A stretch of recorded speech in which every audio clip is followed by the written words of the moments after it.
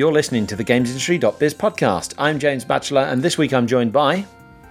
Matt Handrahan. Brendan Sinclair. And Chris String.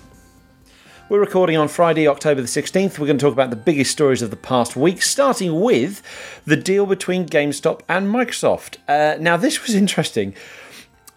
Microsoft is going to share digital revenue for every Xbox that GameStop sells. So, for every Xbox Series X or S, I have to stumble over those console names yet again, whether it's a pre-owned or a new unit, GameStop reports the sale to Microsoft, and Microsoft will give them a share of every digital transaction that goes through the Xbox store on that console. So if the user buys, downloads a full game or downloads some DLC, I'm not entirely sure about transactions like V-Bucks, virtual currency, and stuff like that. But certainly full games and digital download and DLC, a share of that revenue will go to GameStop for selling the machine in the first place. Even if the user buys a physical boxed game from another store, a non-GameStop store, if the console they're using it on and the console they're buying digital content for was sold at GameStop, GameStop will get a share of that money.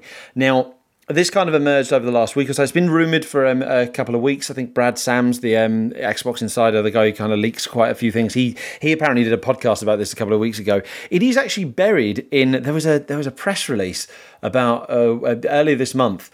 GameStop and Microsoft signed multi-year strategic partnership about cloud solutions, and we're going to use Microsoft 365 and Microsoft Teams to coordinate our stores. And there's one line in there that says... We're also preparing to digitally, something along the lines of digitally reward GameStop, or GameStop will benefit from every Xbox user it brings into the ecosystem. It was officially confirmed by an investment advisement firm called Domo Capital Management this week. I have reached out to GameStop. I haven't heard back at the time, so I haven't heard any more details. But I find this deal absolutely fascinating. It is obviously an attempt to kind of keep games retail alive, given GameStop's troubles over the last few years. But yeah, thoughts, gentlemen? Are we going to pretend that anyone other than Chris is supposed to go first on? Absolutely not. That's why we got Chris on. I was going to let someone else go. Something needed to happen. Particularly for we're at this weird point now where digital is the dominant form, even for AAA games, and in every regard. But retail is still a massive multi-billion-dollar industry. There's no growth in it though, and if you want your Xbox and you're trying to, your Xbox, you've got consoles to sell, you've got hardware to sell, you've got accessories to sell, you've got all the sorts of things you want to sell. You've also got a big boxed physical games industry, and it's not just Xbox, EA, Ubisoft, Nintendo, PlayStation. They're all in the same boat. You sort of need your retailers. Retailers don't make any money from consoles. The reason why they go so big at launch for consoles is because they sell the machine and then they sell an extra controller and they sell a copy of Call of Duty or Watch Dogs or whatever, and that's where they make their profit. If suddenly you're selling a digital-only console, you make a bit of profit on a second controller, sure, but that's it. You weren't making any money on the console. It's not a business model that works. And if you, for those... So those publishers and platform holders that still heavily need retail for a massive chunk of their revenue, there needs to be something that enables retailers to basically endure and survive during what will be, this transition's been going on for years, but it's going to keep going. So I think it's actually one of the better, smarter business moves that Xbox done lots of really cool things lately, but I think this is a really important thing. I compare that to when I spoke to PlayStation in September and I asked them about diskless PlayStation 5 and what this means to retail, and their response, and I've heard this so many times, is you can sell, or retailers are making millions from selling digital cards and points cards, PSN cards, those sort of things, and wallet cards. And those things, these are big business. Like in Europe in September, something like 1.5 million PlayStation Networks, Roblox cards and stuff, and Xbox Live cards were sold. But the margins on those are also terrible. It's not like, they get like 25% margin on some physical games. And here we are getting, getting pennies on the pound in the wallet market. So that's not a good answer to the problem. And if you need retailers, then you need to make sure that you've got a business model that at least allows them to participate in the full marketplace. And I think what Xbox is doing is was essential, really, and I think it's cool. I don't know if this is all that significant in the long term, because I don't think it changes the fundamental dynamics of the shift or the viability of an operation like GameStop in the first place. Looking at it from GameStop's perspective, if this was significant enough to really move the needle on them staying around, then suddenly they're looking at their business as selling hardware and kind of living off the returns on that. And if that's what you're doing, then you only really need to be there, like every 5 years or whatever, right? To sell a new system to someone.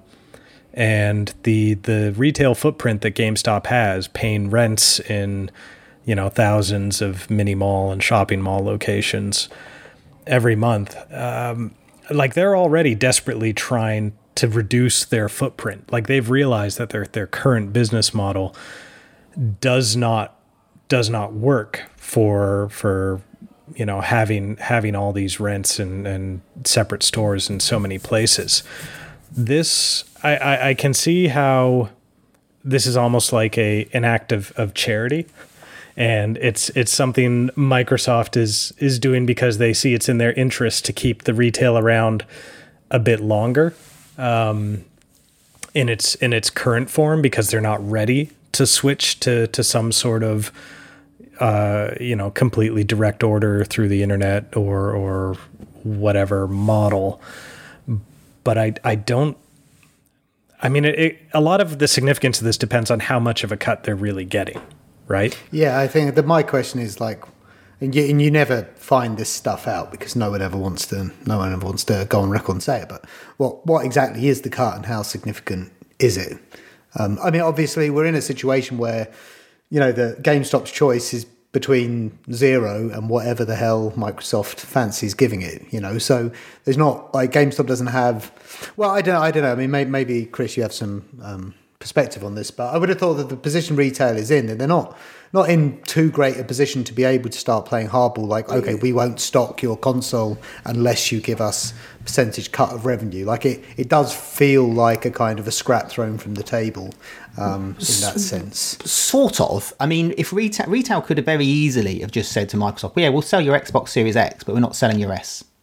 And they could, there's just all the stuff about PlayStation 5 and the fact there wasn't as many diskless versions released, and instantly the internet jumped to the assumption that PlayStation was trying to force people to buy the more expensive model. I actually don't think that was the case at all. I just think that PlayStation was going to struggle to sell in diskless PlayStation 5s into shops, so there is an element of that. This is the retail market. It was only 8 years ago that HMV in the UK refused to stock any PC games that came with a Steam code because they didn't want to give customers away to Steam. And so it's important. Retailers do need to protect their business, and selling digital only machines doesn't support them in any way. But then that is it's a telling example, though, of course, because if you go into any retailer now, you don't see very many PC games on the shelf. So it was a little bit like trying to hold back the tide. It didn't really make a difference, did it? No. And the thing is, though, what's the problem we've got is the problem everyone's the big challenge with this is an interesting thing. Like this week, we've just reported that FIFA 21 in the UK. And it's one of the biggest games in the UK. It's very mainstream. It's very mass market. It's a very physical friendly product. As a result of that, it was downloaded more in its first week than bought in a box. Now that's never happened before. It's never even nearly happened before. I mean, it got a lot closer last year in units. Yeah, unit sales, and in the UK, and it's actually more expensive digitally. And in this year, not only did did digital eclipse physical. Digital was 70% roughly. I'm doing rough maths here of the sales. So the majority of the, almost 2/3 of the game, 2/3 of sales were downloaded. Now that is, for me, that's a moment. Now we're heading towards this direction anyway. Only from what I can work out, only Nintendo Switch games and Crash Bandicoot this year have been bought physically more than downloaded. But that's a big moment. However, within about a week, we're still looking in the UK at 500,000 FIFA copies will have been bought in a box. We've got like hundreds of thousands of Nintendo Switch consoles were bought. Brendan talks about once every 5 years. Last month in Europe, 1.5 million accessories, video game accessories, were bought across Europe. And though these things need distribution to sell it. Now, obviously, you've got Amazon and stuff like that, but these things of Amazon and mainstream retailers that can stock this stuff is they only really push stuff that they make good money on or good profit on. So if you want great thing is supermarkets, as soon as supermarkets stopped making decent profit and selling decent numbers of video games, is they just stopped pushing video games. And video games now in a lot of supermarkets are down to a single slither in their entertainment section, which is now only one aisle or half an aisle.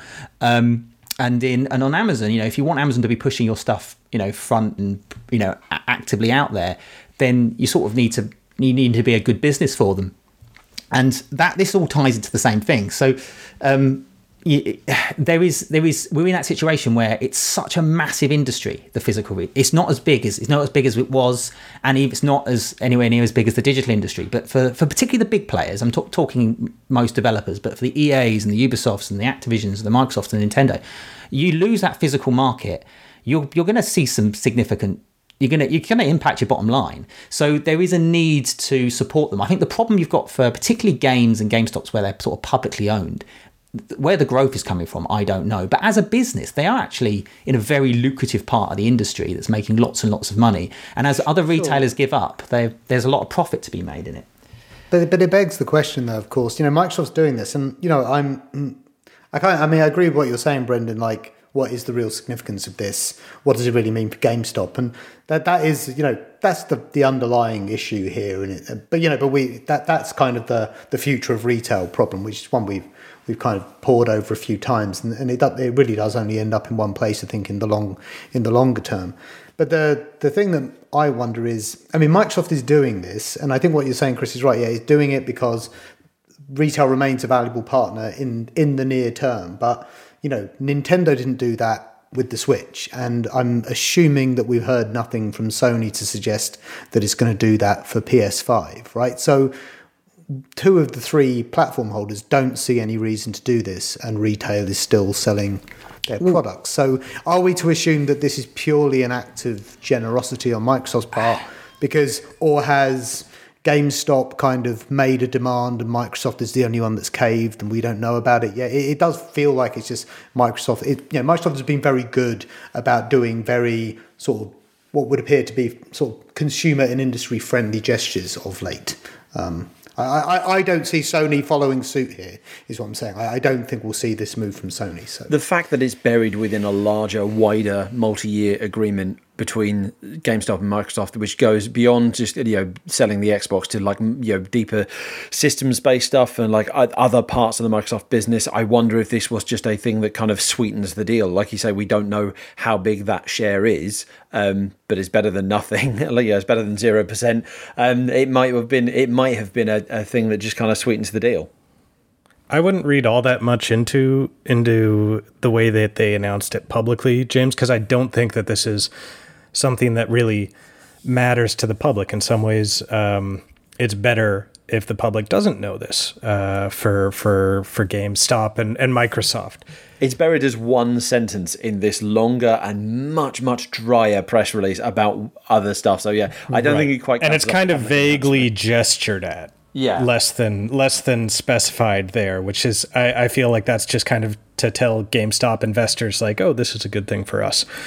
I think it's interesting the possible dynamic that you have with, like Matt says, GameStop is selling all 3 consoles, but one of these consoles they are making continued money from for years after they sell it, no matter how the people decide to buy their games or what happens with that. And I can definitely see Microsoft saying, well, that's gonna cause the GameStop associates to be directed sort of to, any undecided customers, kind of point them in the direction of the Xbox. And I don't see I'm not Sony so or sure. Sony or Nintendo following suit here. I'm not entirely sure. Well, yes, that could happen, but For me, so Microsoft, it's worth looking at. Actually, it's worth looking at the three different platformers in different positions. Nintendo games are mostly bought physical still. And that's partly because they've got a console that actually you can't install many games on it. And the fact that Nintendo's eShop isn't particularly good and Nintendo's audience is particularly young as well. So there's quite a few things that Nintendo do that make it a physical friendly company. They're a bit more of a toy manufacturer as well. They've got a lot of licensed goods. So from their perspective, their digital business isn't, they view, they're still very valuable to retail. PlayStation, actually, The Last of Us Part 2 is one of the only other games that came out this year that was actually bought more physically than digitally. So there are these, and PlayStation's the games that they launch and the way PlayStation approach stuff, PlayStation are still probably being quite retail friendly with the way they push stuff. We've had it for years where publishers and platform holders have been really nervous pushing their digital business. It was only a couple of years ago, it might have even only been last year, they actually started advertising you could buy these games from the PlayStation Store. Publishers. So just before you move past, when you say of being like kind of more friendly towards retail in the way they push their stuff, what do you mean by that specifically? I just mean that their products are basically, if you look at Xbox, so Xbox is moving towards a Game Pass world. It's created a digital only console that's deliberately much cheaper than the competitors. I think they really want to push that. They did a digital only console last year and they did heavy discounts on it to make it very popular. But Xbox Live's I've got some of the data here and I can't reveal too much, but Xbox games tend to be downloaded better than PlayStation games. There's this thing where Xbox's business is moving to a fully digital world a lot faster than the other two. Xbox's ideal consumer these days feels more and more like someone who literally never buys a game physically ever again.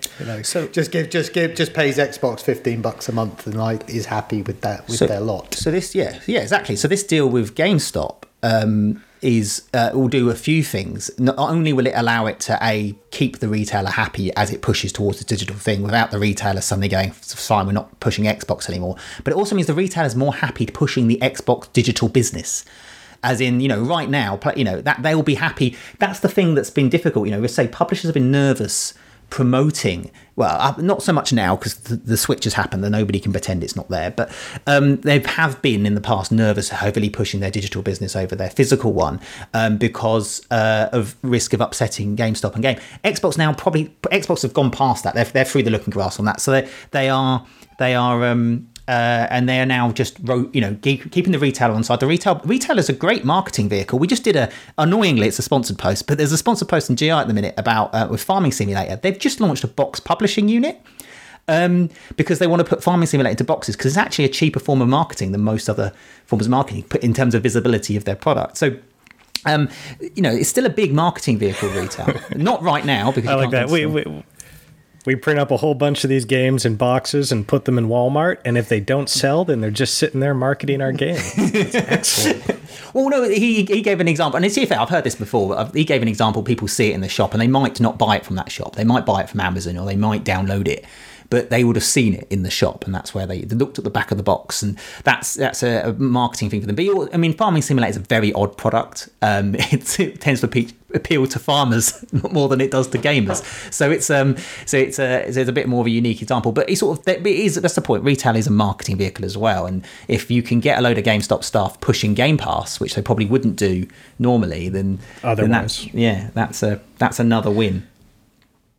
One thing that's interesting here is if Microsoft does this for GameStop, I don't think other specialty retailers especially are going to, take it well if they're not included in this.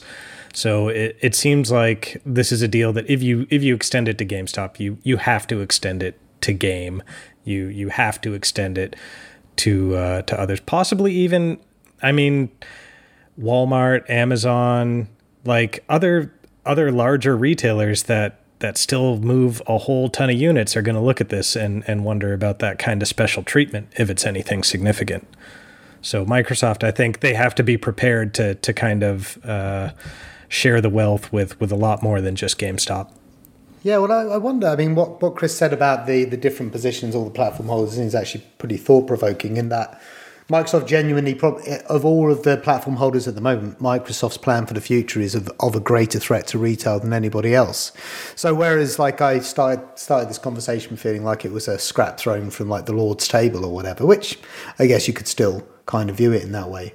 But actually it just makes Microsoft a bit more of a relevant partner to retail than it was relative to the other two, because as Chris says, I would imagine that Nintendo does a healthy amount of box copies still, so that's to GameStop's benefit and GameStop's benefit and retail's benefit in general. But also, Sony does make event games, and I think event games are more often bought in boxes than this kind of service-based approach that Microsoft is going for, where games just aren't really bought anymore, at least in the way that it wants it to be. So maybe there is an element of just kind of like leveling the playing field with a part of the industry that you still do need to at least pay heed to on some level. I have no doubt that PlayStation has regular contact with retail partners and does reassure them and probably does mention the way it makes its games and sells its games still will mean boxes moved from their perspective, whereas Microsoft can't really give that assurance anymore. So maybe that is a significant part of the motivation here. I'm skeptical as to just how different the PlayStation consumers are. Like Chris mentions that they still have a higher physical share, but I look at that and my gut feeling, so take that for what it's worth, is just that they're trailing the transition trend a little bit. Nintendo, I see that Nintendo is different. And particularly in the way that Nintendo games tend to hold value, because the company just does not lower the prices on them almost ever, even digitally, it seems. So I can see how that would be a little bit more resilient, a little bit more resistant to the shift to digital trend. With Sony, I don't see anything special or inherent about their approach that tells me they will not go digital the way that everything else in the industry is. Oh, yeah, I mean, I think they will. I think, but just what Chris says about their games, the kind of games that they make and the way they market them, just it's not that they deliberately are doing it to support retail. I think it just naturally lends itself to the kind of person that might go into a shop and buy a product. But I agree with you, Brendan, that's just a certain kind of consumer that might find more of the games they like on PlayStation trailing the overall trend. I mean, it's we should remember the fact that the one game we've talked about here in terms of the sales split physical to digital is a third party game that's on every platform. It's FIFA, right? And that is indicative, and that's a very again box buying consumer friendly game.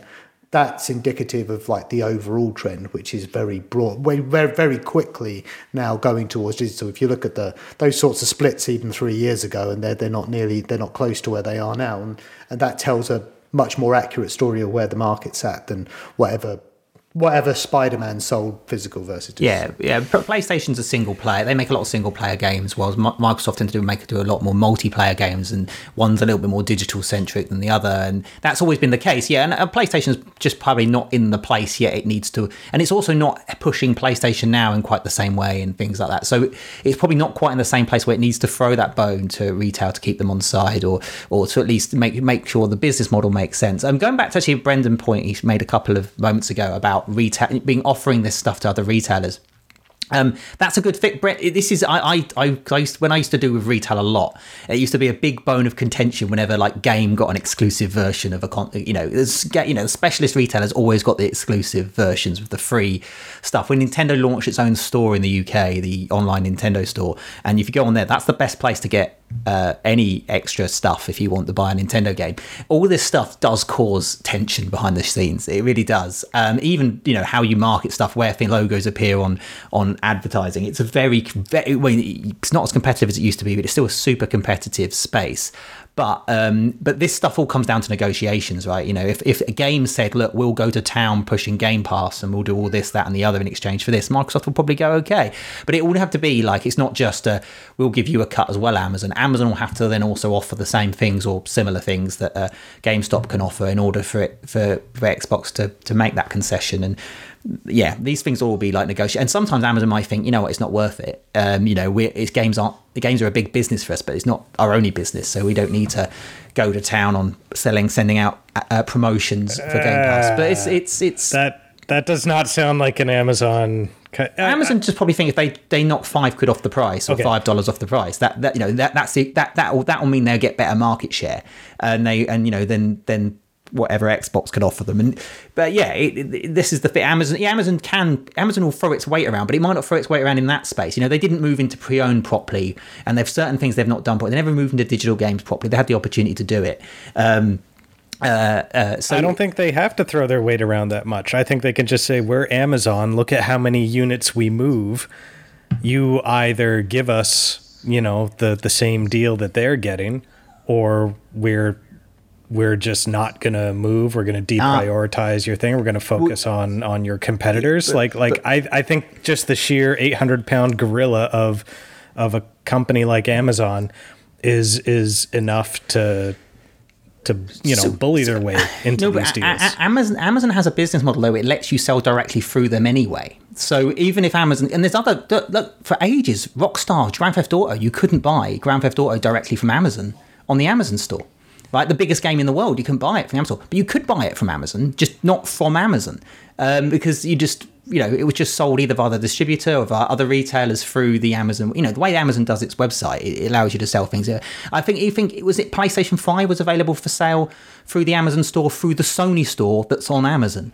For a little bit, so Amazon's, there's a way to work with Amazon Amazon doesn't have to do any of the work and they still get a cut of the money. So it's just a different type of business. That's what I mean. Like their priorities are different, and where they make their money is a little different. So for them, getting a cut of digital revenue, it might not be, but just because third-party sellers are offering it, one, they're not offering as many as Amazon itself would, and then it's not included in like Amazon Prime, free shipping, launch day delivery, things like that are a lot of the reasons that people would actually choose Amazon. But even you can even use Amazon's logistics to distribute it. It's obviously if Amazon really wanted to play hardball and say, right, Xbox, you can't use our logistics, you've got to give us this cut. But the truth is, I'm not saying Amazon would. Amazon might go, yeah, we'd love a cut of your digital revenue and we'll push Game Pass. I'm sure they would, but it's just that there would need to be a negotiation, and it's not like you can't buy these products through Amazon, through other people, via other means, and even use do free shipping and even do Prime, their logistics system and that kind of stuff. I'm just saying that with the big retailers, it's not quite so important for them to get a cut of digital. It might not be worth it. Amazon charge a lot of money for marketing, and if Xbox has done is basically gone to GameStop, say, hey, if you heavily push Game Pass, you will get we will give you a cut of our digital revenue. Then, or heavily push Xbox Series S, we'll give you a cut of our digital revenue. Then that's a good deal for GameStop. But for Amazon, they're going, well, hang on, no, this would normally cost you millions in advertising. We're not, and what you're offering us here isn't good business for us. And it might just be, it's just a different conversation. That's all I meant. I'm not saying Amazon wouldn't do it and couldn't throw its weight around. Yeah, Amazon they're the superpower, but I just meant that they might not. It might not make sense for them. It would just be different per retailer.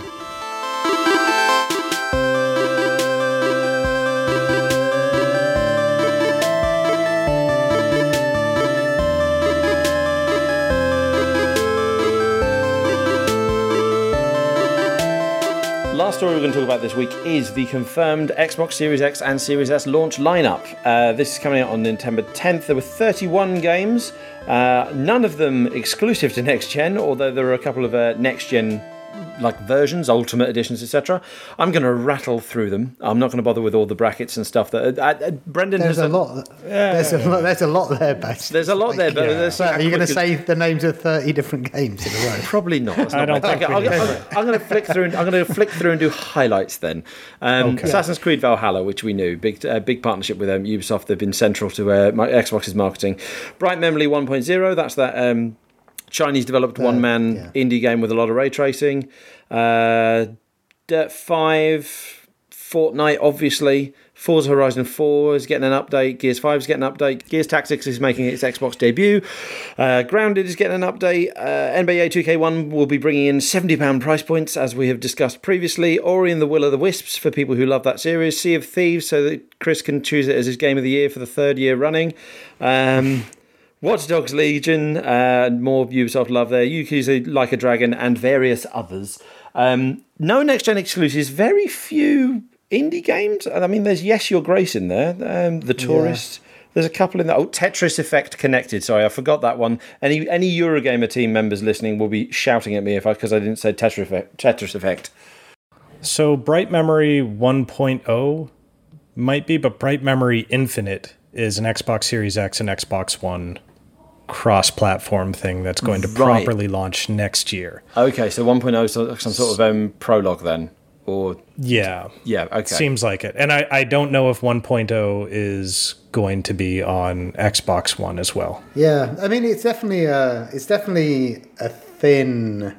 I mean, I just seeing games like, say, Devil May Cry 5 Special Edition. I mean that game's like a year old. I mean there's a lot of stuff like that on here. Borderlands 3 is on here, for example. Gears 5, I mean, I know it's a Microsoft game, but even so, like that's, 18 months old or something. There's just quite a lot of what feels like padding to me. I mean, the most exciting games are the third-party stuff, for sure. Assassin's Creed Valhalla, Watch Dogs Legion. I mean, Yakuza Like a Dragon, I guess, to an extent, though it's a bit more niche. But there are a lot of the big names in here are kind of old games. It looks like to me. Where's like FIFA and Star Wars Squadrons and? Well, they haven't been fully optimized for Series X, I guess, because that was the phrasing that Microsoft used in their full optimization means like using the SSD to cut down on the load times significantly, higher frame rates, and then improving visual fidelity. So maybe running in 4K or something like that. There's a version of FIFA coming, but I don't think EA hasn't put a date on it yet. It's coming. It may or may not follow too far. Thing is, like, it's hard to actually know at this point. Like I chatted to Bloober team about the medium only maybe 2 months ago, and even then they were very unsure of exactly what date they'd be able to. At the point at which the publisher developer should be looking at the date it was going gold, they really just didn't seem to know exactly when they could possibly get the game done because of how disruptive this year has been. So we are in a situation where there will be next gen versions of games coming that could potentially be on this list, but because the publisher or developer in question doesn't quite know when they can be done by, they can't go on this list yet, just because they don't want to commit to a launch date until they're absolutely sure they can make it. So it's possibly, and that might be part of the reason why you're seeing quite a few pretty old games. Borderlands 3, it's a year old. And the other thing is, like, the distance between the last generation and this one is so large. I do kind of forget exactly how many older games are made available for new platforms on day one. I really can't recall exactly the way it was with PS4. I mean, this does seem like quite a few games, but there's just not a lot to get excited about, and not a lot that feels manifestly new in there. Along those lines, I do want to say that one game on this list that is excellent is King Oddball. And I know it's excellent because I played the heck out of it on my Vita, where it was ported from like the iPhone from 10 years ago. So if you're looking for like a total next gen feeling experience, maybe that's not it, but it is very good. Well, I think you've hit upon. I think the thing is, there's not a game to thrill us here. There's not like this is the, even if you look, I mean, launch games aren't always that great. The Xbox One launch lineup wasn't amazing, and neither was none of those games will go down in history, but you always wanted to play that big fancy exclusive that was designed to use the hardware. And wait, the Xbox One, when you say Xbox One, you don't mean the original one that launched with Halo? No, there are exceptions, obviously. There's Breath of the Wild, and there's the Halo thing, but I mean, it's not essential. My point was, it's not like you don't need to have like a big, but you always like to have a title that sort of is the one to get for that console to show it off, you know. And I guess that would have been Halo Infinite if it was still here. And I look at this list and I'm going, right, first game I'm going to play is Forza Horizon 4 again, see what they've done with that, and Sea of Thieves. So I've found the Xbox One launch lineup through the strategic use of Google. And looking on it, like, so you had that were exclusive, next gen only, like maybe someone's going to buy a title for that. Okay, Assassin's Creed 4 Black Flag was cross-platform, but everyone wanted the new shiny edition. Same for Battlefield 4 and Call of Duty Ghosts.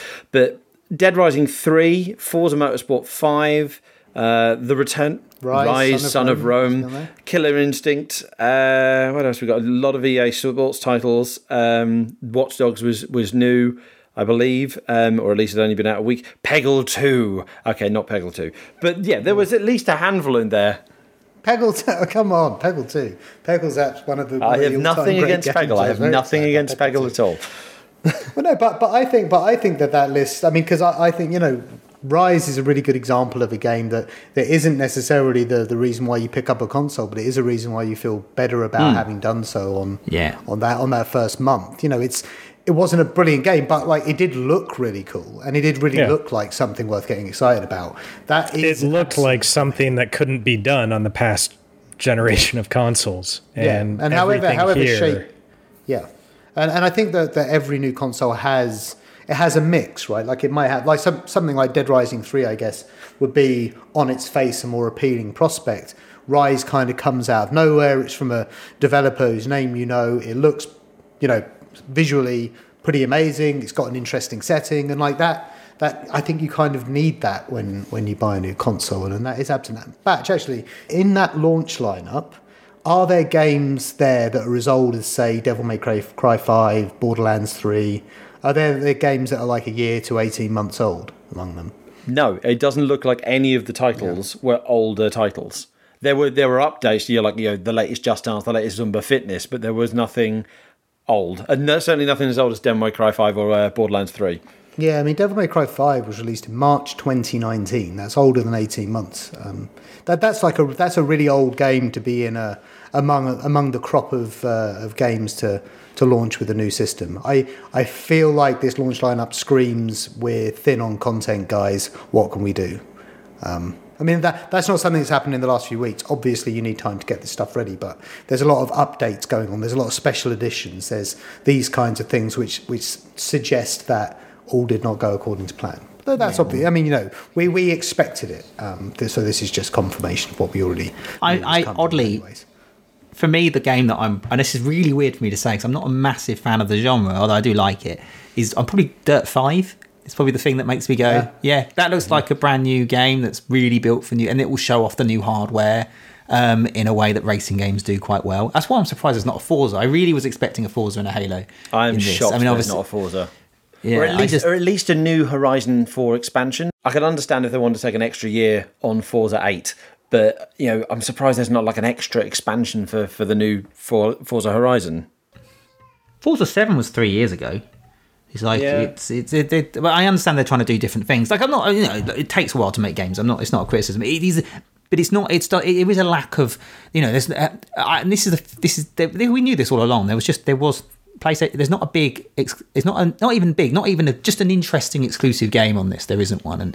And you look at, and you compare that to PlayStation, where it's not an amazing lineup for PS5 either. But it's obviously, because it's got exclusives in there, it's quite a significant step up. Well, you say that, so at the time of recording, PlayStation still hasn't confirmed its launch day lineup. It's confirmed its first party ones. It's confirmed the first party one, but my understanding is those are available on PlayStation 4 anyway. Like, I was really excited for Spider-Man Miles Morales, and I'm definitely getting that game, but I can get it on PS4. Yeah, but it's a new game that you can play on PlayStation 5. Like, there aren't new games in it. That's true. Like, there's new third-party games, but there's nothing new. But you know, the thing is this: like, so the game that I most want to play on here is Assassin's Creed Valhalla. I cannot give Microsoft credit for having the latest Assassin's Creed game on its console. That's unfair. Whereas you do, Chris is right, you do have some Sony-made games that are coming out at the same time as its new console. Here, it's rarely come to something when you can say there is nothing that gets me as excited as Rise, Son of Rome in this game. Wow. That is harsh. I only wish it weren't true, though, Brendan. You know, I'm going to get an Xbox. I want there to be something that excites me that much. But actually, I'll say this: I played a bit of Gears Tactics on PC. It's really, really good, and I think I'd probably put more time to it now. It's on Xbox. I am so tweeting your Rise quote there. That's going to be glorious. To further your example, like you mentioned Assassin's Creed. Like this is how underwhelming I personally find the lineup. There was a Digital Foundry report recently about how Assassin's Creed Unity finally runs at 60 FPS. I am genuinely more tempted to dust off my copy of Unity and play that rather than Valhalla. That is how little the next-gen lineup at the moment appeals. Like, the big one for me for the end of the year is I'm still tempted. I'm still divided by Cyberpunk 2077. The game just does look impressive, and I know that that's high on a lot of people's most anticipated list. That arrives 9 days after this. So I mean, the titles we were talking about, they are just for day one. They're just November 10th. There are other titles coming. It's the update isn't Cyberpunk. The proper next gen Cyberpunk's not till next year, though, right? Exactly what I was about to say. Yeah, even then, the big title that I can see a lot of people wanting to get a next gen machine for, Cyberpunk 2077, isn't fully next gen until early 2021. Thank you for finishing my point, Chris. Yeah, some of the publishers are getting around this with the whole free upgrade thing.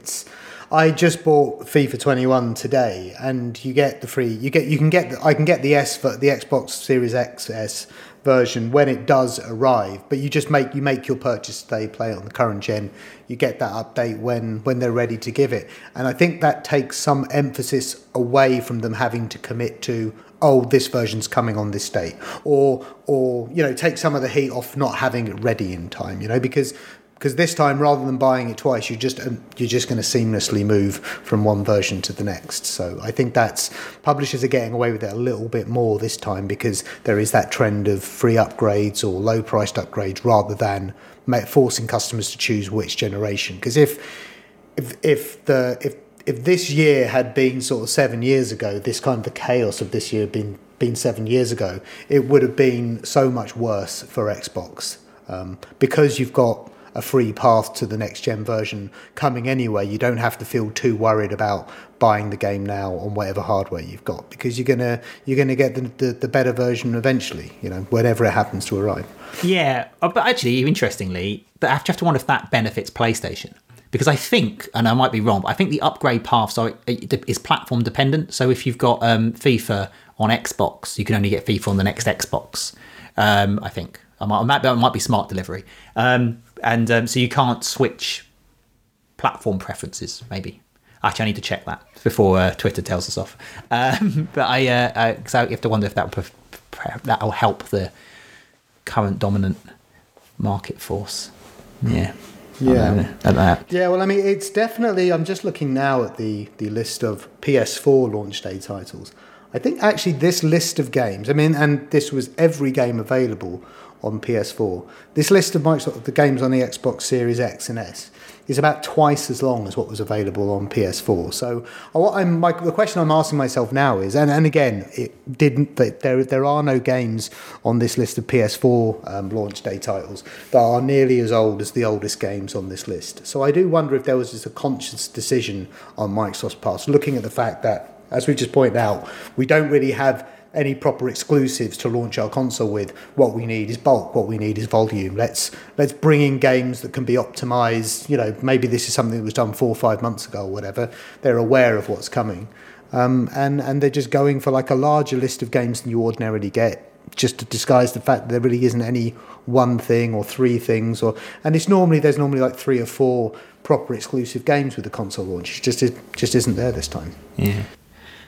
Yeah, no, I agree. And I was right. If you purchase FIFA 21 for PlayStation 4, you can upgrade to PlayStation 5 version for free, and or Xbox One, you can upgrade to the Series XS version for free. So it is linked to the platform. I think the thing is So James mentioned the fact that Spider-Man's on PlayStation 4. I don't think that's a big deal. I know that the internet thinks it is, but I had the situation a little while ago. I really want the new Spider-Man. I love that game. And I'm sitting there thinking, will I get a PlayStation 5 this Christmas, or will I not be able to afford it, or whatever? And I thought, well, okay, I'll get Spider-Man on PlayStation 4. I don't want it on PlayStation 4. I want it on PlayStation 5. I want the fancy version. It's the same with Zelda Breath of the Wild. I didn't want it on Wii U. I wanted it on the Switch. You want it on the platform that it looks best and plays best on. The fact that it's available on the last console, it makes sense, because there'll be people that don't have that choice. But if I can have that choice, I will always prefer the new machine. And I think that's true of a lot of games that cross generation. I think Xbox is going to be relying on Game Pass. It's going to be relying on third party titles to push that, push things this Christmas for them. But I don't think it matters, because they're all going to sell out anyway. And by the time that stock is in free supply, we'll probably have a Halo out or whatever to give it another uplift and keep the momentum going. And of course, it doesn't matter which one sells the best, because according to NPD's Matt Piscatella, the Switch is going to be the biggest selling console of Christmas anyway, purely because there's likely more stock of that in the channel than there is of the next-gen consoles. So what we really should be talking about is how good Hyrule Warriors Age of Calamity looks like. It's a bit of maybe next week, James. it's a bit of a, don't get me wrong, I think it looks great. I'm a big Zelda fan, so I'll get it, but it's not exactly the that's going to sell. That's the game of Christmas. That is, watch the Switch fly off the shelves as all the Americans and the Western people pay a Japanese hack and slash.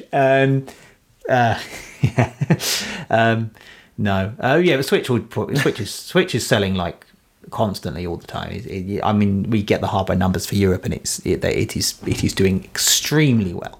And if it can maintain that over Christmas, if Nintendo can do its best, marketing Animal Crossing and Mario Kart, as well as probably not relying on the games coming out this Christmas, then it'll likely have a very, very strong quarter. And if the rumours are true and there's a new Switch coming out in March, it's going to be quite an interesting couple of years, I think, for the console industry. On that optimistic note, that is all we've got time for. We'll be back later in the week with the next 5 games of episode. We've got Guhar Bala from Velen Studios talking about 5 games from his career, including Mario Kart Live Home Circuit. There's already a short interview that's kind of an extract from that episode up on the site, so you can have a look at that. You can get all previous episodes of this podcast on your podcasting platform of choice, including obviously previous 5 games of and Game Developers Playlist episodes. And you can get news, insight and analysis into the world behind video games at gamesindustry.biz.